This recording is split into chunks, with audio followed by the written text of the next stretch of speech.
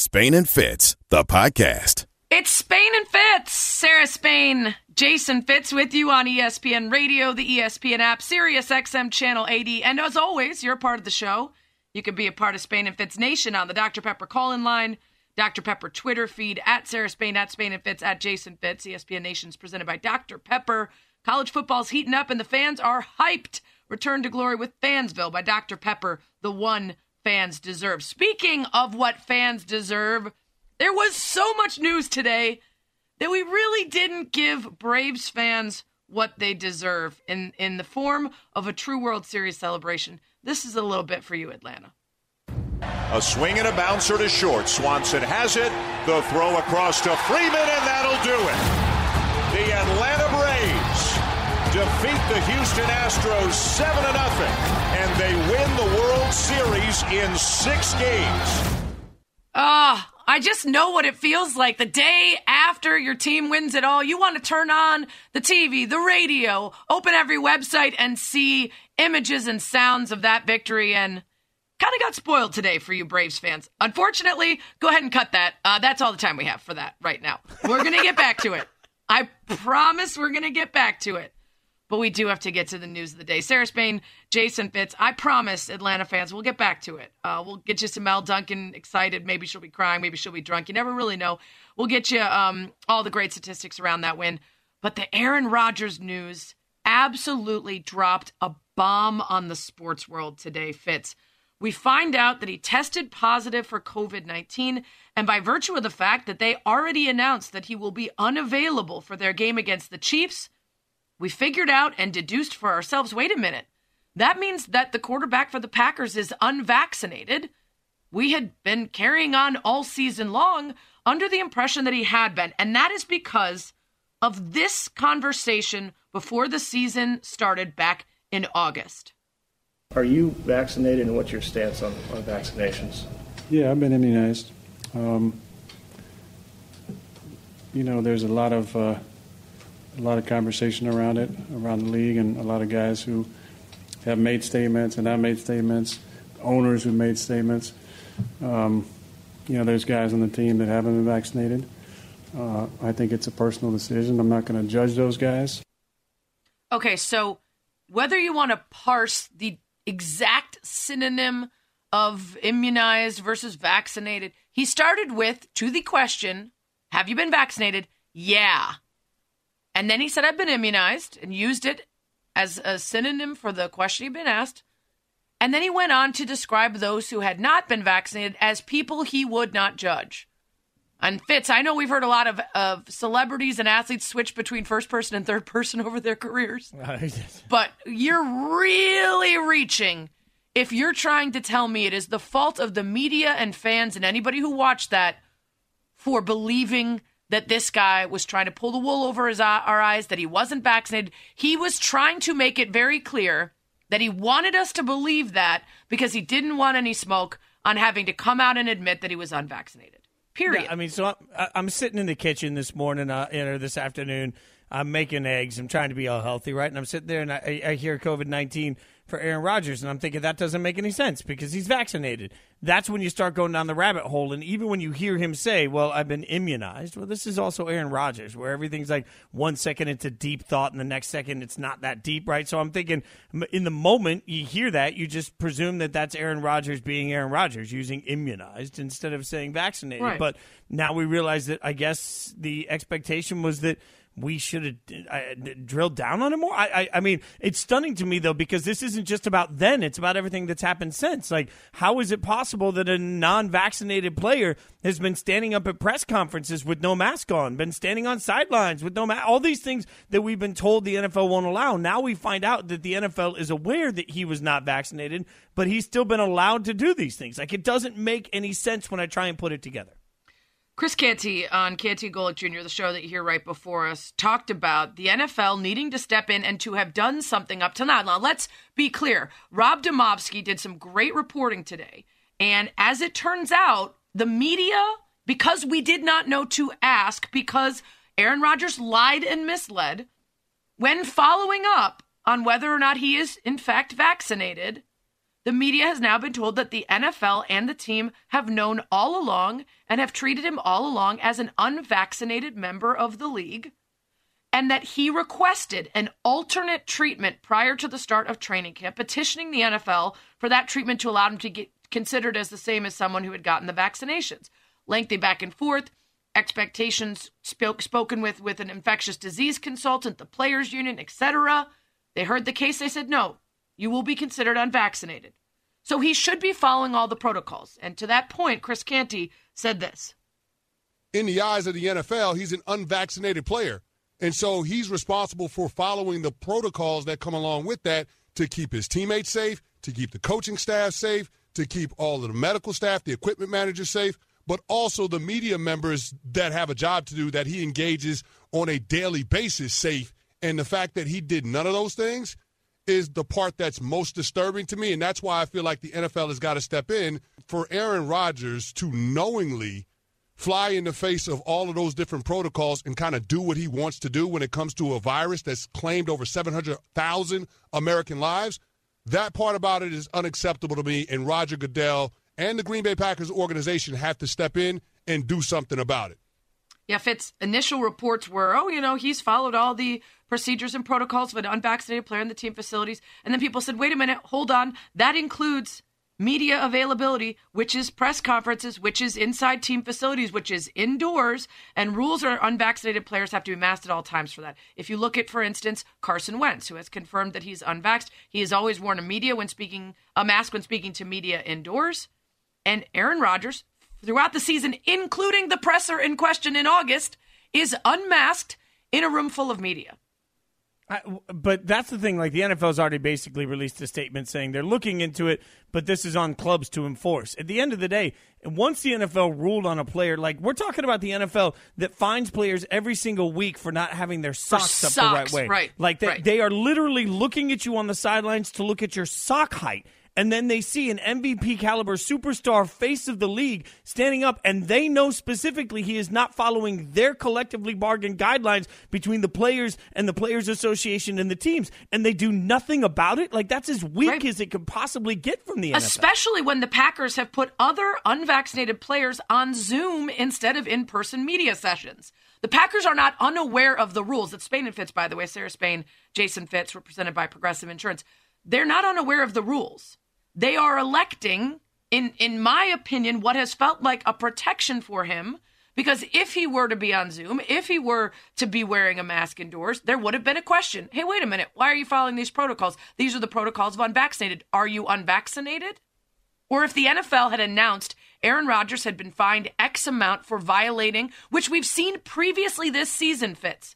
Remember, there has been video footage because all of these facilities now have cameras indoors so that they can actually catch when somebody is violating protocol, and players have been fined for that, for not wearing a mask in spaces that they were required to.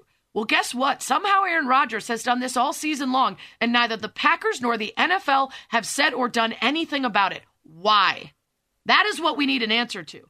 And that is not to take the responsibility off Aaron Rodgers for the decisions that he's made, which include, by the way, and I know personally some media members who may have been in those rooms with him who are currently battling things like cancer, why he would be doing that in violation of every single protocol that's been put in place, millions of dollars spent on deciding when and where and how and why to protect against spread, and why he decided that didn't apply to him. That's the thing we need to figure out. They've got to come down on Aaron Rodgers and the Packers both with the thunder of the gods. Yeah. We'll get into more of this later, and we'll hear from Matt LaFleur, who really was very thoughtful today. I'm just kidding. He wasn't at all in responding to this. We'll get to that. But we are going to get to the Braves, the worst regular season record of any playoff team, and they are now champions of the world. We will give you the spotlight, Atlanta. It's coming up next. Spain and Fitz. Spain and Fitz, the podcast. I promise I'm going to try not to make too many Cubs references, but whenever a team happens to win a World Series, particularly on, November 2nd, Jorge Soler's on your team, brings me back. Anytime a team wins the World Series with a grounder that gets thrown out at first and the player jumps up and down and then puts the ball in his back pocket, I can't help but think of Anthony Rizzo and You know what, Fitz? I'm going to make this about the Braves. We're gonna make this about the Braves somehow. It's Spain and Fitz. Sarah Spain, Jason Fitz. I'm just, in my feels, reminiscing about 5 years ago when the Cubs won it all. But this is about the Braves, a team that beat a number of teams with so much better records in the regular season, with so many more Cy Young Award winners and MVPs and cheaters, all the things that so many teams had that they did not. And yet here we are celebrating an incredible accomplishment. I think I saw that there were 88 combined seasons from the major men's pro sports in Atlanta that went winless, championless until this. So an incredible feat for the Braves. And the first person I thought of, Fitz, last night when they closed it out and won, I don't know about you, but for me it was Elle Duncan, who has fought off the demons of the Falcons, of her Georgia team. I know that she's more of a Broncos fan, but she gets associated with all things failure in Atlanta. And she was on Canty and Golick Jr. talking about how it feels a little weird to win. The face of our franchise didn't play, and we won a World Series.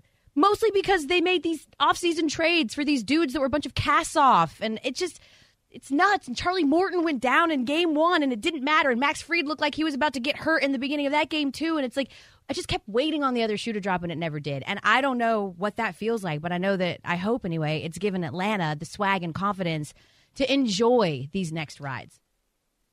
I love her joy in that, by the way. Yeah. Like she was, posting on social media in tears, and all I kept thinking through that process is she was holding herself better than I ever would if the Raiders actually won a Super Bowl, right? Like there's this moment of fandom that we see all the time, and not just for Elle, but like Harry Douglas and Trevor Scales, like so many people in my life are big Braves fans, and seeing this moment, big Atlanta fans. I think that was the biggest part about it. It wasn't just the Braves; it's Atlanta as a city going through everything they've gone through to try and get a championship. I know they have an MLS championship before everybody tweets me. I understand that, but when you talk about the major sports that everybody talks about, they haven't been able to get it done in so long that this was that sort of collective sigh that it felt like the entire city needed, not just the Braves. That's part of what makes it cool.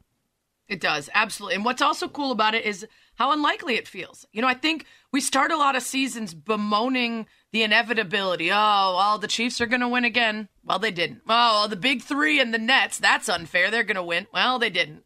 Right? We have these expectations. That's kind of how it felt with the Dodgers and the Yankees.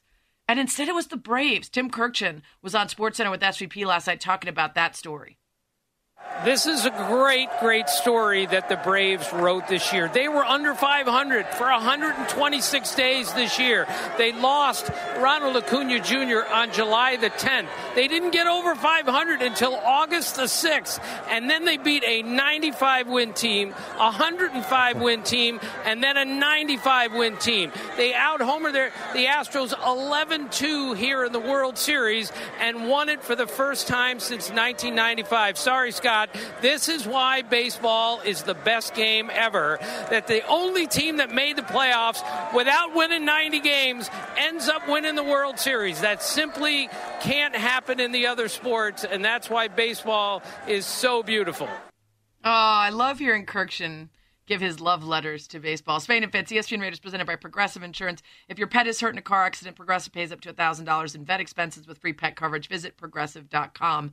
What did you like about these scenes? It was easy to deduce this to a cheaters versus good guys, or in the case of a lot of storylines around this, that was about the chop and some of the changes that maybe need to take place in Atlanta. But there were a lot of really good stories, like Freddie Freeman being on this team for years, pushing and pushing to try to help bring a title to them. The guys that they acquired at the trade deadline, Jock Peterson's pearls, maybe we might just be those MFers. What stood out to you? Look, I think the Charlie Morton thing is still amazing to me. Let's remember that he threw, what was 16 pitches on a broken leg? And then all of a sudden actually was like, sorry, I couldn't keep going, which was astounding to me.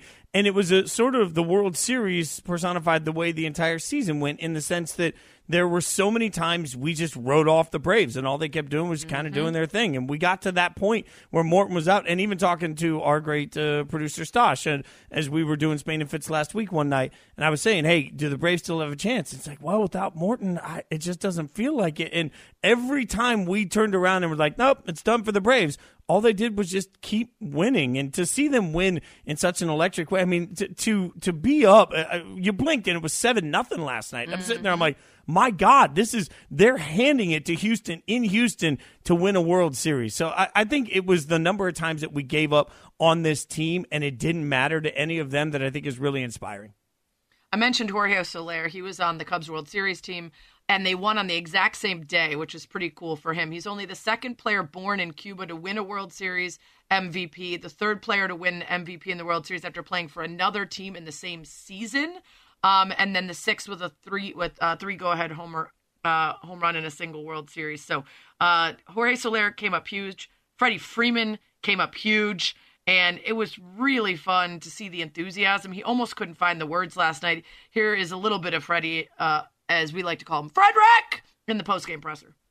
It felt real good because when the ball is hit, you know it's going to shortstop with a trajectory and all that stuff. But I didn't know if Dansby was going to throw it a second or not. But when I got to first and turned and he started throwing it to me, and I was like, oh man, I'm going to catch the last out of the World Series. So pretty special. And you guys probably seen the video. I put it immediately into my back pocket because when we won the NLCS, I just jumped up and just let the ball fly out. So I wasn't going to do it this time. So pretty cool to catch the last out. It's such a human moment, Sarah. Like the way he reacts to that, just sort of, again, it speaks to who the Braves felt like they were. Like they felt like they were just having fun playing, and it felt like they were so natural and relaxed. And that's one thing that I felt like Braves fans in the last game last night were more tight than Braves players were going into the game because everybody kept saying, Atlanta's going to Atlanta. And like it didn't feel like the players had that on their minds at all. It was really inspiring. Well, and that's what I said, and it's Spain and Fitz, Sarah Spain, Jason Fitz, when I was covering the Cubs World Series run and people kept bringing up the drought. I said, listen, it's not that the players aren't aware of that and don't know the pressure of trying to put an end to the longest drought in organized sport, but that the longest tenured player on the Cubs at that time was 5 years. And so people were bringing, 80-year-olds were bringing 8 decades of pain and suffering to the conversation for 20-somethings who had been with the team for 5 years at the longest. And it just felt like we were trying to put onto them the weight of our years of disappointment. And that's what I felt about this team, too. It wasn't about the Falcons. It wasn't about the Bulldogs. It wasn't about anything else Atlanta. They weren't bringing that to the plate with them or the mound. So it was really cool to see them, figure that out and get it done. Really quickly, you have to figure something out and get it done. And that is Major League Baseball Bachelor. You have whittled it down to 3 teams. The Reds, the Brewers, and the Yankees. So we're going to need a representative from each of those teams who will best represent that squad, that city, best convince you to choose them. So I'm going to put it at Spain and Fitz, at Jason Fitz, at Sarah Spain. We need nominations for representatives from Cincinnati, Milwaukee, and New York City to help convince you to choose their squad. So we're gonna put that out there. We're gonna get that from our listeners. And then coming up, we're going to talk about Aaron Rodgers' positive test for COVID and how Packers fans are reacting to the news. The local perspective coming up next on Spain and Fitz. Spain and Fitz, the podcast. Spain and Fitz on ESPN Radio, the ESPN app, Sirius XM Channel 80. Sarah Spain, Jason Fitz. We're presented by Progressive Insurance. All of our guests appear on the Goodyear Hotline. And we're going to head straight to that Goodyear Hotline to get some expertise on the big story that everybody's talking about right now. Jason Wilde joins us from ESPN Milwaukee, ESPN Wisconsin. Jason, always appreciate the time. And, obviously right now I would think we'd be having you on to talk about the success of the Packers. But today we're having you on to talk about the drama around the quarterback situation as we find out now that Aaron Rodgers is going to miss at least this Sunday's game because of COVID-19 protocol, which became the revelation to most of us that he's not vaccinated. So at what point did you figure out that Aaron Rodgers was not vaccinated? Well, I look back on the way he responded to that direct question back in August, and he was asked if he was vaccinated, and he said, yeah, I've been immunized. And I swear to you guys, I've obviously known him a long time. We did a radio show together once upon a time. People love to give me the mantle of, Aaron Rodgers better than anyone. Well, with that, which I don't really like that mantle, but with that, I should have known better, and I should have followed up, because when he said immunized, I thought, you know what, and he never says anything accidentally, ever. He's one of the smartest human beings I've ever known. There was a reason why he said immunized and not vaccinated, and I look back on that, And while I think he was deceitful in his answer, I should have done a better job and said, wait a minute, what do you mean by immunized? Does that mean you haven't had one of the 3 CDC-required vaccines? Again, I believe your vaccine status, I get it, it's private, whatever, you make your decisions. But this affects, and this has been my argument for the whole time, Jason, whether you're Aaron Rodgers or somebody else, there is a competitive disadvantage if you're unvaccinated. And the Packers are now going to experience it because, as you said, he's not only out for Sunday, but there's the distinct possibility he won't be able to play against Seattle in 2 weeks. So he's put himself and his team in peril as a result. Jason, I agree with, for the most part, with everything you said. I do not want to put any blame on any media member for not parsing those words, even if we know that Aaron Rodgers has a tendency to speak in specific and intentional ways when he wants to obfuscate or when he wants to point fingers or whatever else. He said, yeah, and then everything he said after that was meant to make us believe that he was vaccinated. So it is not anyone's fault but his that we all believe that he was. And it is not anyone's fault but him and the Packers and the league that he has spent the last 8 or 9 weeks, longer than that really, because back in August at that very presser, he should have had a mask on indoors with media. It is all of their fault that he has carried on without following the protocols of an unvaccinated player. What are you hearing around the league and the Packers' decision-making in not following up, fining, announcing, calling out Rodgers? The only thing I can think of is that they all wanted to protect him from this very truth coming out, because had it been mentioned or had he started wearing a mask or been on Zoom instead of in person, we all would have asked that very question, are you vaccinated? Yeah, Sarah, you're exactly right about that. And the NFL did say in a statement earlier today that they are aware of the situation and they will be looking into it. Now, I was told today that around his teammates and the coaches, he has followed the protocols, which requires him to be masked at all times, like Allen Lazard and Devondre Campbell, who are also unvaccinated on their team. But unlike Allen Lazard and Devondre Campbell, who have only met with us via Zoom, Aaron Rodgers has been in the media auditorium without a mask on. The media auditorium, last I checked, is an indoor space inside Lambeau Field, so that is a violation. But there are other potential violations here as well. He's traveled with the team. According to the NFL rules, he is supposed to travel separately to games. Once arriving in the visiting city that they are playing in, he is not supposed to be able to leave the hotel, and he has limitations on what he's able to do there. Also, outside of the facility with his teammates, there are limitations on what kind of congregating he can do with his teammates. And we all saw the John Wick costume and the kissing the dog and all the pictures. And he was with a bunch of his teammates for the Halloween party. So there are a variety of potential violations of those protocols that are coming down. And if I remember correctly from Kevin Seifert of ESPN.com, last year when the Baltimore Ravens were found to have not been following protocols, they were fined $250,000 as a team. I would think there would be fines both for the team and for the player once these allegations or once these issues are proven. We're talking to Jason Wilde on Spain and Fitz, Sarah Spain, Jason Fitz. And, Jason, I guess call me skeptical here, but the league says they're aware of the situation. I mean, this is a league that fines players for having socks that aren't the right height. They've seen a player they know is not vaccinated at every press conference. How the hell are they just now becoming aware of this situation? Yeah, Jace, that's true. I mean, think about it. How many times has Aaron Rodgers spoken after games?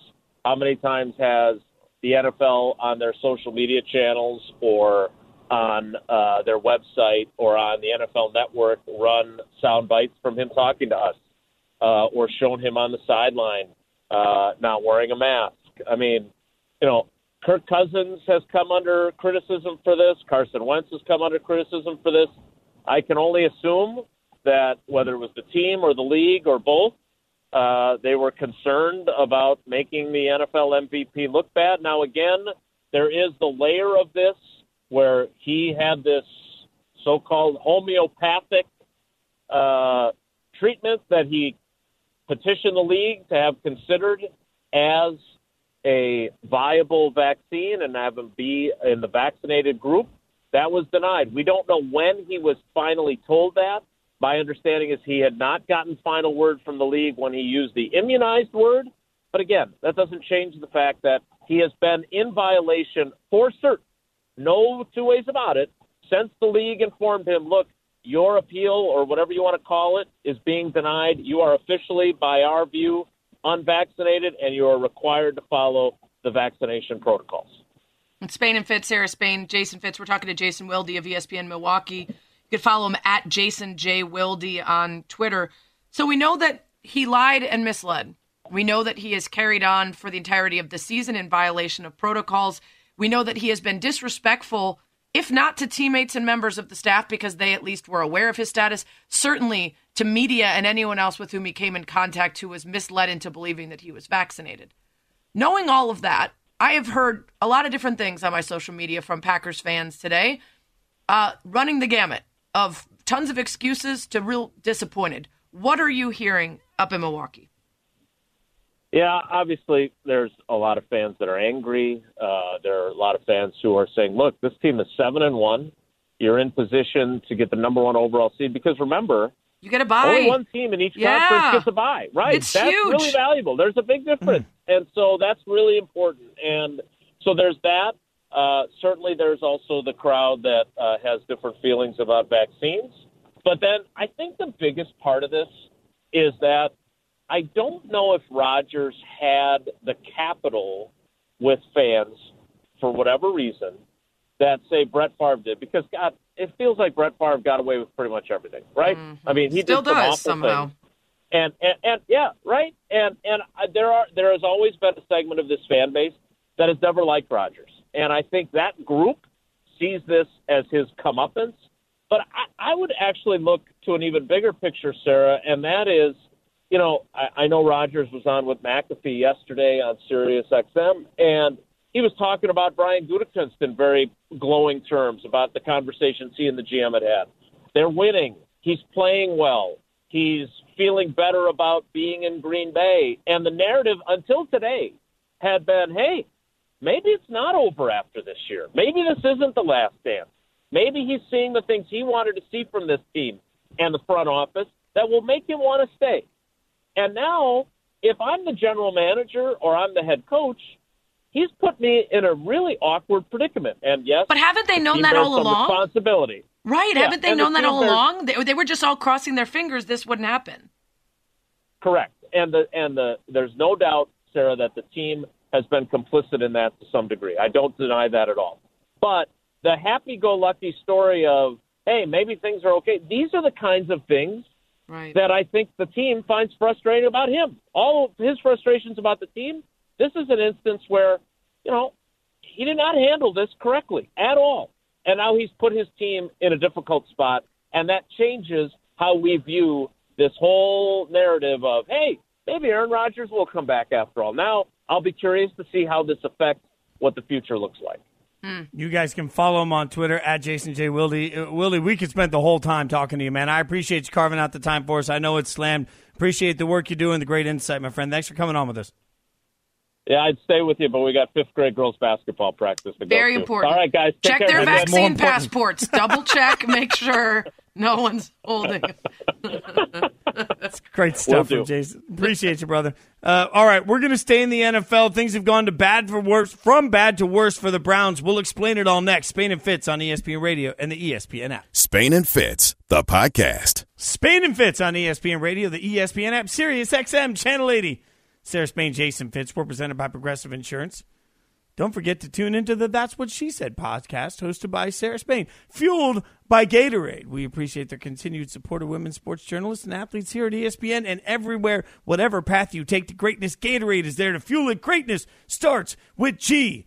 Sarah, by the way, a great podcast this week for Thank you, Sarah McLaughlin. I mean, that was a big one. But the only thing that I regret is I didn't get to talk to you first, because I've always wondered how she feels now about having Arms of an Angel be such a sad song associated with so much. So I actually talked to her about that in our little pre-podcast chat where we go over some of the things we want to talk about. And I tread lightly a little bit. And the way she responded made it feel a little sensitive. Like she's so proud of the good work that it's done and how ubiquitous it is a testament to how often those commercials run and how much work has been done in terms of rescue dogs. But it seemed a little bit like she's a little sick of the jokes, so I just stayed away from that. But we did get into a bunch of stuff on the pod that I had not heard about, including her stalker. She also saved the life of DMC from Run DMC with that song. He literally told her that it was like he considered it a sign because he was considering suicide. And then he heard that song and he turned himself around. She, during her performance, talked about how the song Adia is about her getting together with and eventually marrying her best friend's husband. Like, there was so much good stuff. I had no idea. Yeah. I legit had no idea of that. So that the thing about the Stalker song is I'd never listened to that song like thinking about it that way. It just sounded very romantic. But if you listen to the song Possession, when it's like, hold you so close, I'll take your breath away, wipe away the tears, closure. No, it's about like murdering her. That's interesting because hold you down and kiss you so hard I'll take your breath away, like kill you. That's the same thing that the police have said about Every Breath You Take. Like, people thought it was a moving love song, and he's like, no, it's about like a creepy stalker. So that is interesting to me. Anyway, and, good podcast. Everyone should listen to it. I was very envious of the guest, and you always do great work on that podcast because you're awesome, and because awesome people come on with you. So that's teamwork, y'all. Like that. That's how teamwork works, and that's a lesson that really, frankly, the Browns could use right now because it feels like everything's crumbling around them. At least when it comes to the relationship, specifically between the team and Odell Beckham Jr. And we saw that sort of blow up over the course of the last couple of days because of Odell Beckham Sr. and posting videos on social media showing the times that Jr. is open and the ball didn't go to him. And I think there's some interesting things here. Like, number one, do we really think that Odell Beckham Sr. edited that video, put the music into that video, got all that done by himself? Because if he did, he's far better than most people in his age group at doing those sorts of things. But above and beyond that, what message does it send to the rest of the team? And then you've got a situation where everybody's going to be asking these questions. And to that end, Baker Mayfield was asked after practice about the entire controversy and, frankly, about Odell Sr. wanting Junior's success and posting in that way. This is what he said. I can't exactly speculate exactly as to who he was speaking on behalf of. I think a lot of it comes from his father perspective. I think, obviously, naturally, he wants his son to succeed. I can't blame him for that. I want Odell to succeed. And that's where we were at, and or at least so I thought. So that's all I really have about that one. Can we also just point out, though, that we can throw this onto Odell Beckham Sr. all we want, but I'm sorry, that old man in his 50s didn't cut up all 22 film and pair it with music and go through and find all of the... I mean, you think that was really the dad? Yeah, and all of this, I mean, even at the end when Baker said, and that's about all I can say on that one, like, that's such a poignant way to end something because you're just like, yeah, that's all I got on it. I mean, it speaks to this is obviously difficult. And by the way, for anyone that hasn't seen the news, Odell Beckham Jr. has basically been told to stay at home right now while they try and work it all out. And I was watching you earlier today, Sarah, on Debatable, which is one of our great live stream shows that you can now watch every single day. And you made a great point about the fact that, yesterday there was the opportunity to trade Odell Beckham Jr. and get value in return. The team elected not to do that. So to send him home today, I understand not, hey, I want to get proper value. You're not getting any value if you just ship him home today and make him sit there. It doesn't make a lot of sense from the Browns that they didn't try and get this worked out yesterday. That was what's so confusing to me. There was obviously a coordinated push from Odell leading up to the trade deadline that included LeBron James tweeting about it. He's not a Browns fan. He wants Odell to go to the Cowboys. That's his team. So he got LeBron tweeting about it. He's got the video getting put out, whether it was his dad's making or someone else, and his dad was just the vessel for it. This was all coordinated to get him out of there to somewhere else. There were media talking heads like myself and others saying, yes, he should be traded. Go get something for your defense. This is over. It's not going to work. And all of that did not result in him getting traded. And so one day later, when now you have no options, this is what you're doing. He shows up to practice and you say, you're excused. You make an announcement that he's essentially shut down. I don't know what they do from here, because if they waive him, they're giving him away to another team that needs wide receiver help for nothing, potentially an opponent, that's someone that's in competition with them for playoff spot and otherwise. And they can't just not play him They can't just tell him to stay home. There's definitely a grievance there for the NFLPA. So they've put themselves in such a weird position, and I can't imagine that there wasn't a single team out there willing to give them something for him yesterday. So what happened between now and then? Especially because you could talk about how it hasn't worked out between him and Baker. You could talk about how he's not the player he used to be, but he's good enough to be somewhere, especially places like Michael Thomas is now out for the year. You've got injuries in other places. He's good enough to be somewhere, and we have not heard publicly that he's disruptive, that it's a problem. So why are there no other teams that were interested, or were they simply looking for something they weren't going to get? And if that's the case, they really blew it, because now they don't want him, and they didn't get anything for him. It's hard for me to believe that we live in a world where Antonio Brown gets chance after chance after chance because he can still contribute, and nobody wanted to give Odell Beckham Jr. a chance. Right, different skill set at this point. I mean, Yeah, you sure. have to admit, Odell doesn't have quite what AB has still, but it's still more than players that are getting opportunities and reps. So that's the thing I don't understand about how this all went down and why it came to a head today specifically. That wasn't the only interesting nugget coming out about the trade deadline, by the way, yesterday as we broke all of that down. Spain and Fitz, Sarah Spain, Jason Fitz, is it looks like in an attempt to get everything settled in a way that Deshaun Watson could be traded from Houston to Miami, one of the things, according to multiple reports, that the Dolphins were trying to get accomplished was essentially a settlement on all of the existing civil charges for Deshaun so that they could be assured of where that stood in order to get it done. And it seems weird to have a team, Sarah, come in and say, okay, we've agreed to the 3 first-round draft picks. Now we just need you to settle all of this right now so that we can get you on this team. That's sort of a staggering admission, should it be true, of what they were trying to accomplish to bring him over to Miami. Well, that is what Tony Busby, the attorney who represents 22 of the women, said. He claimed that the Dolphins wanted the women to reach settlements with Watson, pushed for at least one to sign an NDA, and that the Dolphins requested that so that they'd have a better idea of what might happen with the case going forward before they sunk any assets into Deshaun Watson. Now, Chris Greer, the GM of the Dolphins, adamantly denied this, says it's categorically false and ridiculous, flat wrong, said he was pissed off by it. But it seems like a very strange thing to make up that Dolphins owner Stephen Ross asked for, quote, contingencies, or that they wouldn't have some sort of demand like that in a case like this if they were going to invest a whole bunch in a quarterback. I believe it. I do. I believe that that's what happened. Yeah, and it just shows you how convoluted that entire situation is and will continue to be. ESPN Radio, presented by Progressive Insurance. Progressive Insurance is proud to support veterans with its annual Keys to Progress vehicle program giveaway program, now celebrating 9 years of donating vehicles, helping veterans in need. Learn more at keystoprogress.com. The latest from Vegas next, Spain and Fitz. Spain and Fitz, the podcast. Spain and Fitz on ESPN Radio, the ESPN app, Sirius XM, Channel 80. Sarah Spain, Jason Fitz. We're presented by Progressive Insurance. All of our guests join us on the Goodyear Hotline, and you can be a part of Spain and Fitz Nation on the Dr. Pepper Twitter feed. You can just tweet at Sarah Spain, at Jason Fitz, at Spain and Fitz, D, all of the above. You can tweet us. Get on that. We've also asked you guys to help us in our Major League and my Major League Bachelor process. Narrowed it down to 3 teams: Cincinnati, the Yankees, and Milwaukee. One of those is going to be my diehard. How no one will know. What? Huh? Terrible choices.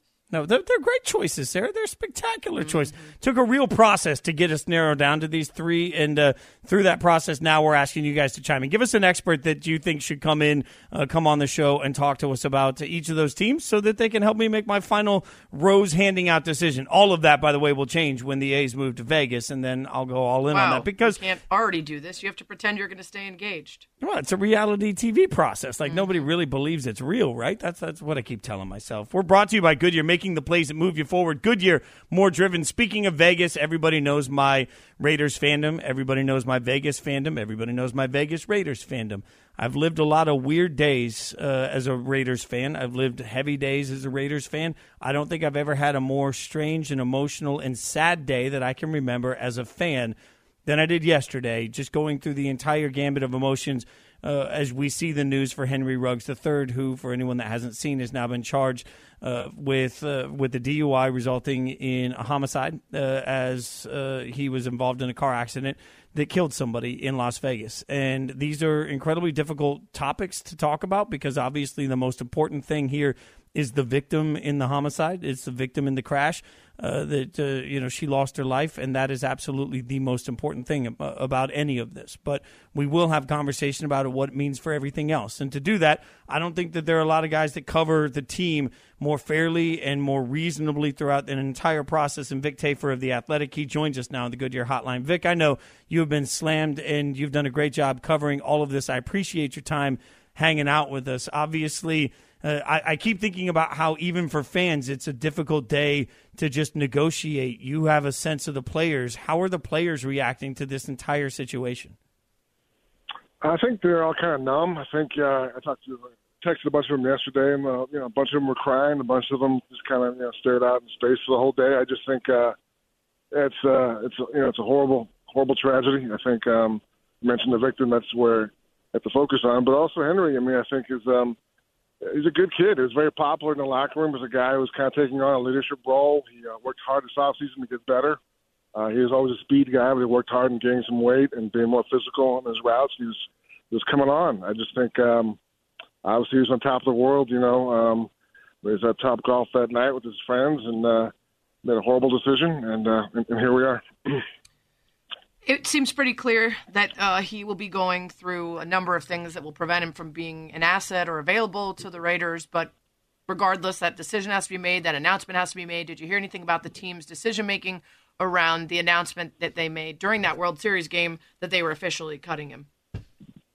Yeah, they're pretty tight with the Las Vegas police, so I'm sure they heard the things you heard this morning about the toxicology level and how fast he was going. I'm sure they heard that yesterday, and I think they probably had already decided maybe to move on. But I just think that that evidence is so damning that I think you can't do anything if you're a team. But you have to release him. You can't go on with him as part of your organization. And just to clarify for those who haven't heard it, 156 miles per hour was how fast he was driving just seconds before that fatal car crash. And he had at least a double the legal limit blood alcohol content for Nevada when he rear-ended the woman who died alongside her dog. And Vic, I mean, you mentioned being tight with the Las Vegas police. I think it's an important thing for everybody to be aware of. There are systems in place from the NFLPA that will allow players to not make these decisions. Do you know specifically what systems are in place for the Raiders and their players to help them? Well, definitely, it's a 24/7 car service. I mean, NFLPA has arranged it so wherever you are, anywhere in the country, you can call a number and they'll come get you. And I think the Raiders have also told their players several times about being smart. And if you need, don't hesitate to call. We have security guys who are going to pick you up. I'm sure you could have called a coach or a player when they came and got him. I think they've been preached to about the danger. Not just Vegas, the dangers of anywhere, of drinking too much and partying too much and making stupid decisions. So.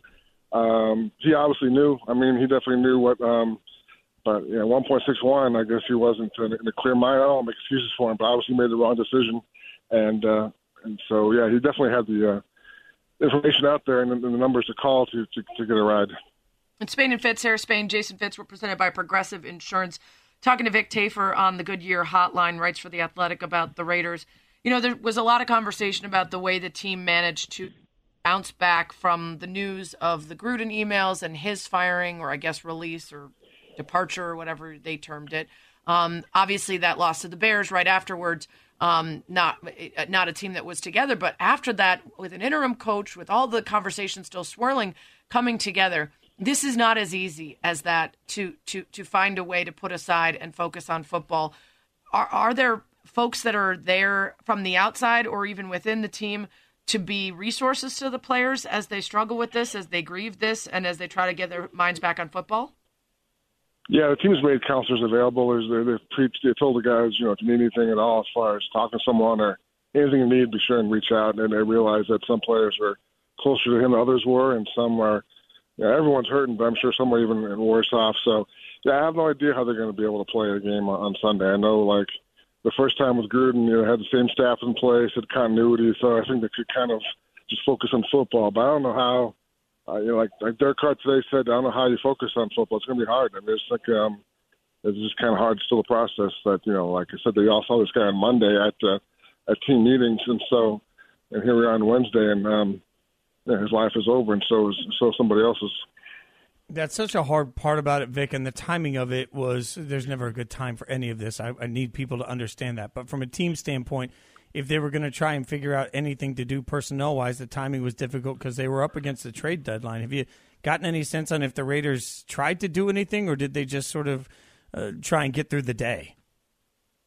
Yeah, I think they got through the day. I'm not sure there were any great options out there. And I mean, you mentioned it's hard to talk football. I still don't really. People ask me what they can do next, and about Odell Beckham, yada yada. It's hard for me to focus on the football part. But I will say this: they're very high on Zay Jones. They've been high on Zay Jones from last year. He got in the industrial this year. I think people know, like John Gruden and Derek Carr, a lot of sound bites about how crazy about him they are. But I'll say this: Greg Olson, the new coordinator, actually the old coordinator, but the new play caller, likes him even more. So I just think they're confident that Zay Jones will be able to step in and fill that role.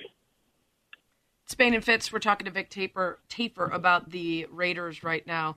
Obviously, there will be a lot more conversation about what ends up happening to Henry Ruggs going forward. But as for this team, Derek Carr has been the one that has had to be the through line for what happens with Ruggs, what happens with Gruden, the conversations around both. Does it feel like this has,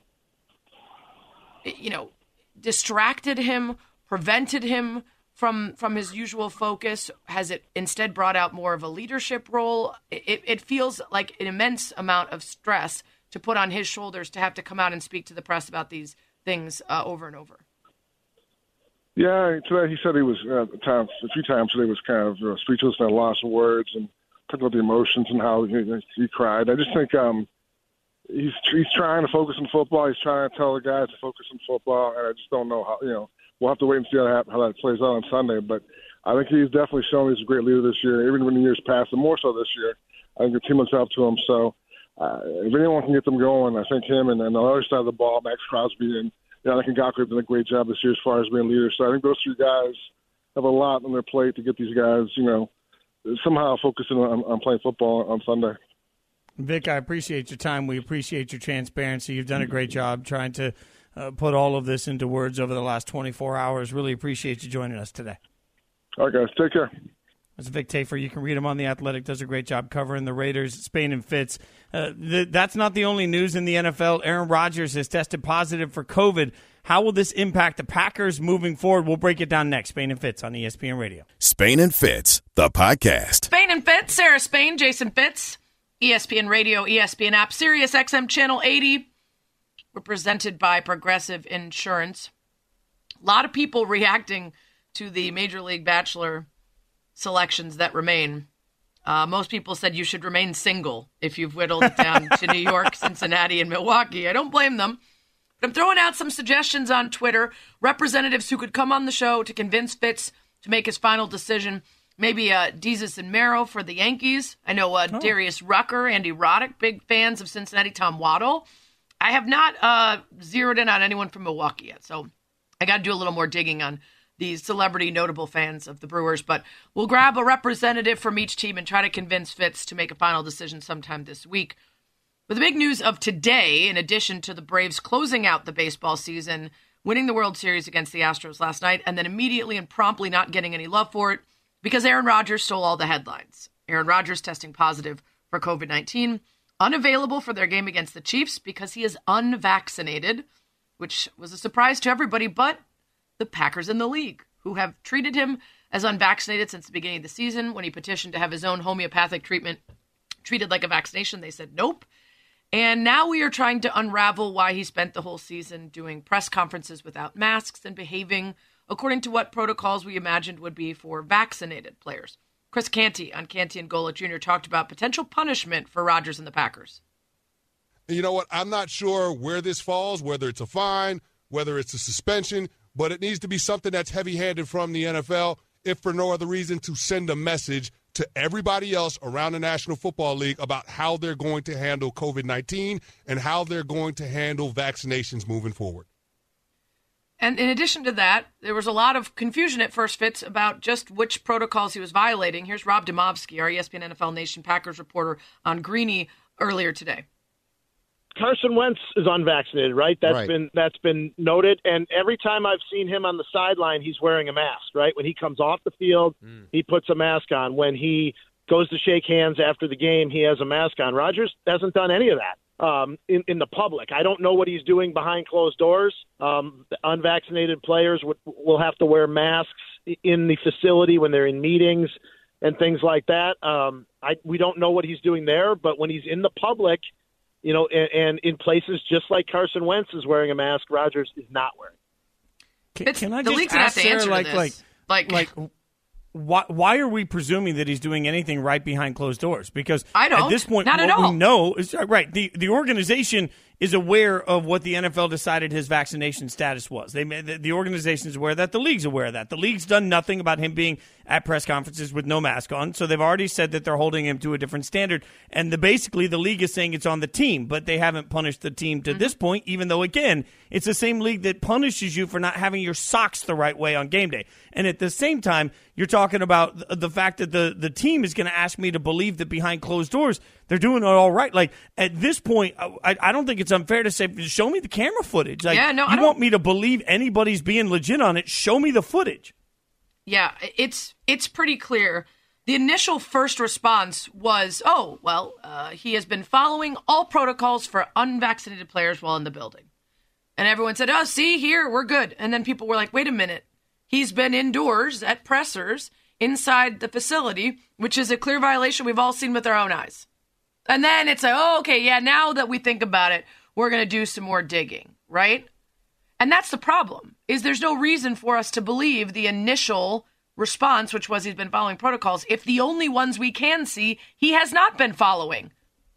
And this is the thing that we were talking to Jason Wilde about a couple segments ago. It's Spain and Fitz, Sarah Spain, Jason Fitz. Is the only reason for the Packers and the NFL to not enforce this, to not speak of it publicly, to not have announced any fines or otherwise, is because they want to protect him, because he does not want to be criticized. There is no other good reason. The Packers were happy to have him in camp and get him back after a grueling offseason where there was a lot of question about whether he would even be on the team. And they didn't want to mess with him.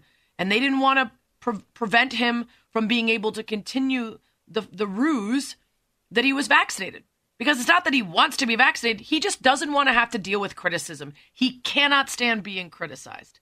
So the league and the Packers are just going to let him play along with this when they have spent millions of dollars on testing and protocols and safety, when they're telling media that they're stepping into a room with a player and not revealing that he's been misleading, that he's lied about his status.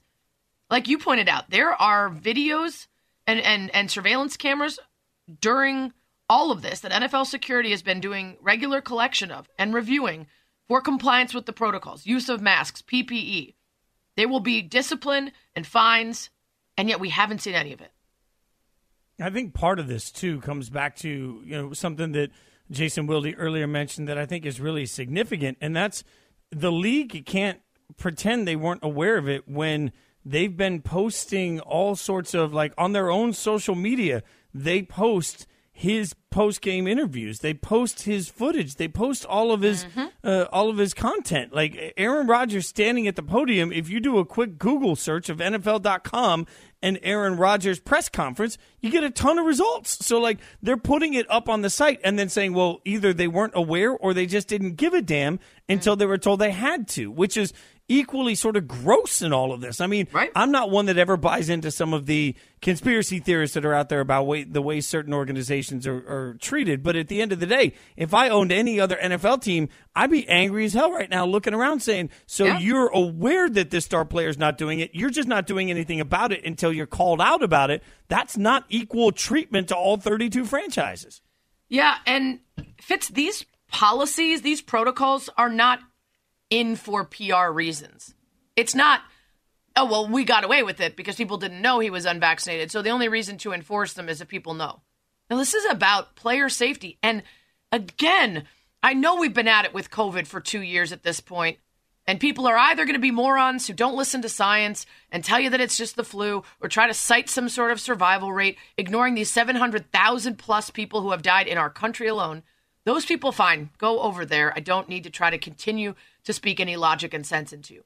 But for everybody else who acknowledges the very real threat that this is, the unfairness of asking players to come in and follow a set of guidelines that they have been promised in order to do their job is just as unfair as any other job if you are lying to your employees about whether or not the agreed upon rules are being followed. And you could accuse me of overreacting. But as I said, there is at least one media member that I know that is battling cancer who, I don't know if that decision is different of whether or not to go in that room with him, knowing that he's unvaccinated, likely to carry a higher viral load, more likely to spread it, more likely to suffer serious consequences. That kind of information cannot be, well, if he doesn't want to share it, it's personal decision. It's not. It's a matter of public health, and it's part of the job. Yeah, and by the way, quickly, just make sure everybody understands HIPAA before they start quoting HIPAA. But at the end of the day, with all of this, I say, repeatedly, I've said for months that any guise of this is my personal decision, you're part of a union that collectively bargained it. That union spoke on your behalf. That's what happens. Also, on top of all of it, you're part of a team. So everything that you do as a person puts the rest of your team at risk. So also, none of these people are doctors, and only doctors have to apply to HIPAA. Yeah, that is 1,000%. That's what I was getting at with the HIPAA portion. You're 1,000% right. Everybody look it up before you say it. Spain and Fitz. Georgia's at the top now, but will that change as the season ramps up? We'll get into college football rankings coming up next here on Spain and Fitz. Spain and Fitz, the podcast. Spain and Fitz on ESPN Radio, the ESPN app, Sirius XM, Channel 80, Sarah Spain, Jason Fitz, presented by Progressive Insurance. All of our guests appear on the Goodyear Hotline. Last night, Rankings Reaction made its return to ESPN digital platforms. Mike Golick Jr., Christine Williamson, and myself, as we gave everybody the reaction to what was a chaotic night for college football fanatics as they watched the committee, a committee that has 7 new members, speak about what they value in this year's college football season. And that valuation has been questioned all day. So we're going to get some expertise on it in the form of some Straight Talk, brought to you by Straight Talk Wireless. To get that, we're joined by Pete Fiutak, collegefootballnews.com. You can check it out there. Pete, always appreciate your time, my friend. There was a lot of conversation about the initial ranking, Cincinnati at 6. Your thoughts on the location of the Bearcats in this first ranking? What's going on? It's fine. Look, the whole reaction of, oh, my God, the committee's corrupt and the system needs to be blown up. They beat one team. They have one great win over Notre Dame. That is it. They've got nothing else. They've beaten only one other team that has a winning record, and that's a UCF squad that's a shadow of its former self without Dylan Gabriel at quarterback anymore, and nobody else. They have got nothing on that schedule, and even Gary Barta, the head of the whole thing, just flat out said they didn't play well against a bad Tulane team with a freshman quarterback, third-string quarterback, one win. They didn't play well against a bad Navy team, and they still got ranked number 6, ahead of Oklahoma, who's undefeated with 9 wins, ahead of Wake Forest, and ahead of a whole lot of other teams that have won a bunch of games. That's pretty much a lot of respect for a team with a resume of a whole lot of nothing. So here's why I get frustrated, and I am decidedly not in the college football world. It is not living in my heart like it is for so many of you. So I come at this from a place of mostly complete unbias. What I don't get is why we have this conversation every year when the system never changes. Cincinnati can only beat the teams on their schedule. There isn't much of a better team win than Notre Dame, and yet somehow it's still not enough, which tells us everything we need to know, which we already knew, which was that you are judged differently than people in the Power 5. So if that's going to be the case, and if you can't schedule better teams, then why do we even argue about this? Just say the only teams that can make it are these teams because nobody else is going to be able to schedule a team good enough to convince anyone. Bingo. It's not about the one team, though. It's about the body shots of every single week in a Power 5 Exactly. Like, so, but if we know that, then why do we even argue it anymore? Why don't we just say this is who this is for, and we need to change the system, or otherwise we can't argue for teams that are clearly not going to get voted in? Well, but the problem with that is then you've got to go out and obliterate teams. And so it's a couple of things when it comes to Cincinnati. The schedule isn't good enough. Look, not everyone, can date the beauty queen here. It's not everyone can just has the same schedule. It's just that's how this is. Either you got a Power 5 schedule or you don't. And then if you don't have a great schedule, obliterate those teams on the slate. So that's the Wake Forest argument, where they do have a Power 5 schedule, but the ACC is not that great, but they're hanging up points in bunches there. And so you had yesterday, the committee literally came out and said, okay, we're putting you at 6, but beat these teams. Just blow them out. Look great doing it. And there's going to have to be some style point factor here because you can't just win one game. I mean, look, it's like getting a candy eating contest, and you eat a big giant Snickers bar, and someone else gets a big giant Snickers bar, and then they get a giant huge package of M&Ms and a whole big thing of Reese's, and one other contestant gets Dum Dums and mini Kit Kats. They just don't have enough things across the whole landscape of this season. So it's what the College Football Playoff Committee's job is to judge what happened. It's not the system. They are just there to say this is what's happening on the field. And again, Cincinnati at 6, that's pretty good. They're there. They're in the mix for this thing. I love that Pete just went with candy analogies. Speaking my language, now I'm suddenly hungry. Pete Fiutak from collegefootballnews.com joining us. So let's get into one of the other big theories, which is that the committee sort of protects itself by making sure that these things work out. The thought being Oklahoma's at number 8, but by putting Oklahoma State and Baylor so high, they've really given Oklahoma the necessary runway to leapfrog everybody. You buying any theory that the committee, as they put these things together, are looking at future matchups and making sure that they can get the teams that they want into the Final Four? 1,000% not. I've worked with these people. I know it's a new committee now, but in the past, it's meticulous process. That's way too much thought ahead, and it's not as diabolical as I think it's being made out to be. Now, there's misfires here because we could talk all we want. Look, there's really no argument with a lot of parts of this. There's some nitpicking to be done. I think not putting Arkansas in there when you're putting in a 3-loss Wisconsin, but that's neither here nor there. But there's issues here and there, but there's always the Alabama, but because it's Alabama provision, which makes this whole thing look a little bit weird. But no, it's nothing like that because here's how this is. It's an exercise. And at the very end, did you win your Power 5 conference championship? Did you do it by going undefeated, or did you do it with one loss? If you do that, you will get in. So Cincinnati, for example, needs a bunch of multi-loss Power 5 conference champions, which could absolutely happen this year. And for everyone else, it really is setting things up where Oklahoma State is that good. They've only lost one game. Baylor's that good. They've only lost one game to Oklahoma State. So there are a lot of big games ahead. And now the flip side of that also is it's not the committee's job to do that. It turns out to be the schedule maker's job because look at, for example, Ohio State. All their big games are right now. Look at Wake Forest. All their big games are right now. That just seems to be a coincidence. But Oklahoma, they don't play Oklahoma State until the very end. So the best teams in the big rivalry games tend to be in November at the end of the season, which makes it so hard to get through this last month of the season unscathed. It's Spain and Fitz, Sarah Spain, Jason Fitz, getting the street talk from Pete Fiutak, collegefootballnews.com. Pete, you seem like you kind of agree with their decision-making so far based on what has happened, which is all that they're charged with judging. What did they get wrong, if anything? Not a whole – look, they passed the Oregon-Ohio State test for now. But the thing I've been warning everyone all day is that could flip. You had to put Oregon ahead of Ohio State. You got to respect that because that's the best win probably technically by anybody all year because it was on the road. Texas A&M's win over Alabama was at home, but they're both great. But that you have to respect that great win over Ohio State. But to your point before of schedules and looking what's coming up, they also sent a message that there aren't any other Pac-12 teams in this top 25.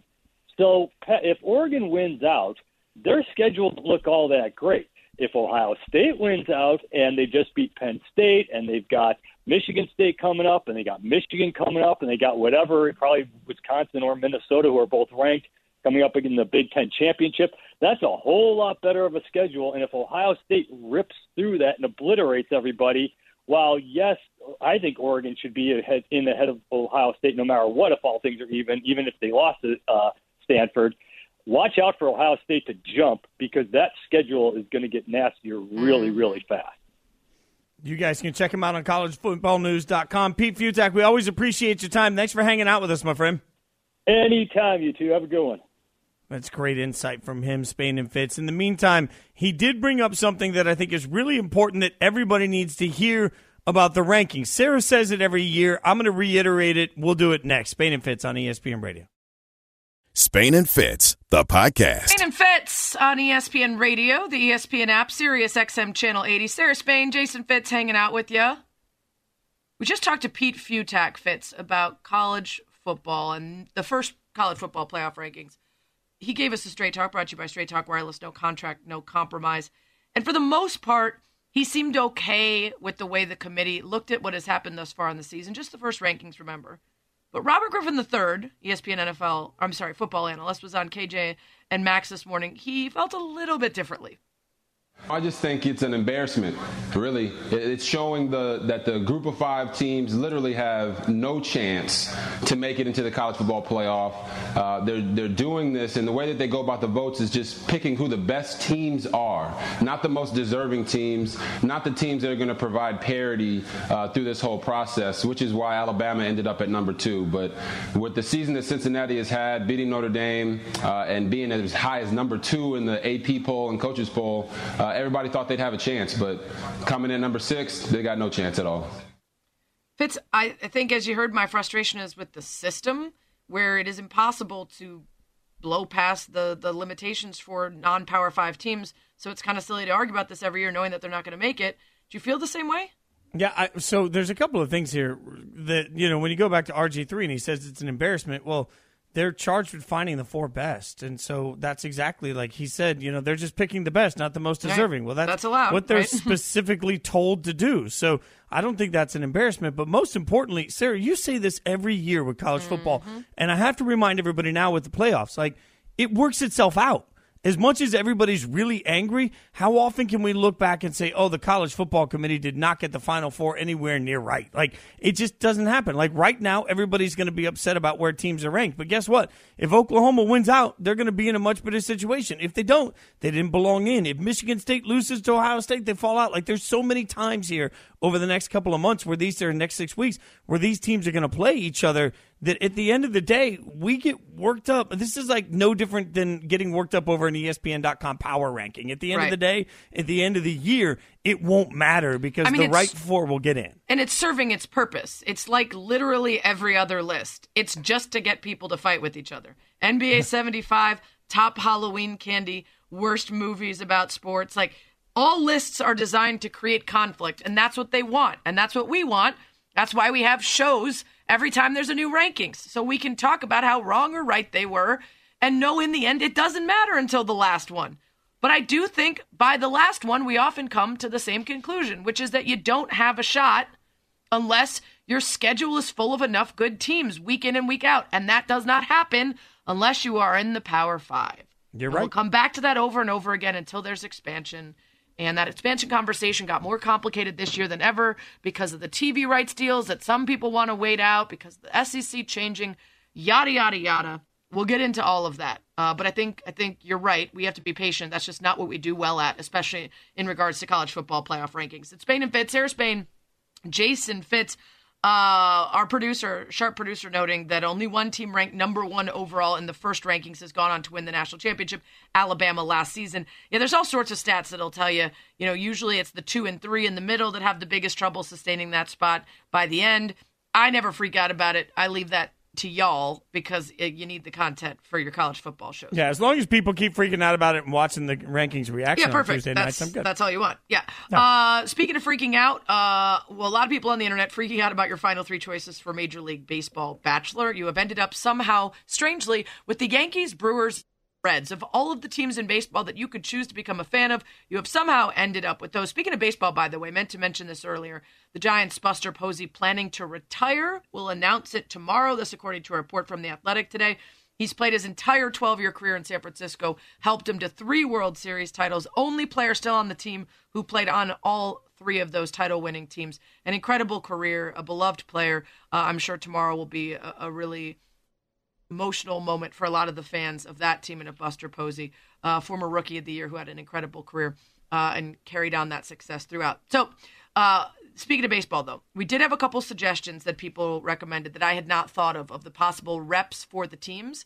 Bob Uecker for the Brew Crew at CheeseCurd19 hit us up on the Dr. Pepper Twitter feed. He was a part of Spain and Fitz Nation with that recommendation. I like that. Bob Uecker is always a good listen, always a good call. And at Kyle M. Baker 19, also a part of Spain and Fitz Nation, hit us up on the Dr. Pepper Twitter feed with at that girl on deck could rep the Brewers.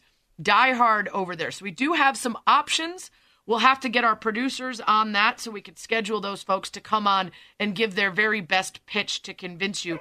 I don't want to even ask if you're leaning one way or another. I'm deeply, deeply concerned that you'll choose the Brewers and we'll be enemies, and also that you would want to choose the Brewers. Frenemies, though. We'd be frenemies, right? Like a then bandwagoner and choose the Yankees, a team that, frankly, has been very disappointing in the last decade. Or the Reds, because why the Reds? I don't know how we ended up getting the Reds this far into this. Yeah, I believe it was like you liked one place that you've been in Cincinnati, and that somehow rode them the whole way. I mean, Grader's Ice Cream is a delight, and Kings Island is spectacular, and Milwaukee has my favorite restaurant in the country. So, like, think about it, though. If I became a Brewers fan, then we could go to, like, games in Milwaukee and Chicago, like, back-to-back. We could, like, go from – they're so close in proximity. We could eat in both cities. Yes. Okay. I just want, when we get down to the final decisions, I want to give each of these people a really good chance, an opportunity to represent their squad, to tell you why you should root for them. And then I reserve the right to also be given a platform to explain to you why you shouldn't pick one or several I like of them. that. Actually, that's a really good idea to let somebody be a contrarian to all of this. We should also get a rival person from whatever that team's biggest rival is to try to talk you off the ledge. And I would start right there with lying, cheating. I would be willing to offer up the potential of pointing the finger and false charges of anti-Semitism and Cubs fandom instead of just owning up to being a big, fat, giant cheater. Talking about you, Ryan Braun. I don't know. Maybe that would be a reason not to root for the Brewers. We'll have to get into it. I'm gonna leave that to you. That's right. Spain and Fitz. Sarah Spain, Jason Fitz. Reason that you picked the Reds is, and it's a drive into deep left by Castellanos. Anyway, I had to get that one in there. Yep. Let's get to the Rogers talk one last time, because we did not get to play Matt LaFleur. And I had teased that he had some really thoughtful things to say today about the world discovering that Aaron Rodgers is unvaccinated, but is following protocols, at least in part, for the vaccinated folks all season long without apparently getting any fines or punishments or anyone caring. Here's Matt LaFleur really taking that leadership role today. Aaron vaccinated. I'm not going to get into any of our coaches or players' vaccination status. I really don't know. I just know that he won't be available this week, and then we've got a great opponent we're going against, and then we'll address next week when we get there. It's a great challenge. Nobody's going to feel sorry for us, and we all have to prepare to the best of our ability to go down there and get a win. And that's the mindset. I mean, they're not going to postpone or cancel the game. We have game to play. It's the next man up mentality, and that's how we've operated for everybody. I think our guys will rally around Jordan. We've got a lot of confidence in him, and what a great opportunity for him to showcase what he can do. Wow. I mean, I don't understand how the coach can sit up there and say nothing about any of this, because at the end of the day, the league has already made it clear that they're putting it on the team. Like, at what point is the team going to speak to what they've allowed, what they've known, and what they've been good with? And also, at what point is the coach going to actually give us any sort of real accountability conversation answers to what standards they're holding Aaron Rodgers to? Like, are they just going to flat out admit? Like, I would respect Matt LaFleur so much more if he came to the podium and said, guys, look, we already made him so mad, I don't want to keep ticking him off. So we just decided to let him do what he did. At least then he'd be honest with us. Yeah, I think to your point, first of all, the Packers have to acknowledge how they haven't enforced protocols in their own building. The NFL has to acknowledge their role as the overarching group that is responsible for punishing the Packers if they don't abide by those protocols. Everybody is responsible here and should be held accountable. Aaron Rodgers as well. I think you need to talk about the fact that we somehow, because of completely muddying the waters on COVID in a way that is responsible for many of the hundreds of thousands of deaths, by making it political, by making it something that it isn't, by not simply applying the same common sense and scientific fact-based faith and research that we use for everything else, we have resulted in Matt LaFleur just refusing to talk about this when it's taking out his starting quarterback for a massive game, right? Like, there is no other issue where he would just act like that in response to a question instead of saying, yeah, this is going to be a problem for our team. Let me address this. Here's what went down. People are so terrified of stepping on any toes, particularly that of Aaron Rodgers, who's already at such a unique point with this Packers team, that they won't even address it firmly and with any actual care. And that's really frustrating to me, Fitz. And that's how we got here. At some point, what has to happen now is the thing I feel like I always call for, Sarah, transparency. We just need transparency from someone. Always. And we better get it from the league because this is a big enough story that people aren't going to let it die. Freddie and Fitzsimmons next. They're going to have Roger Goodell and Aaron Rodgers on. Thanks for listening to the Spain and Fitz podcast. You can listen to the show weeknights at 7 Eastern on ESPN Radio and on the ESPN app.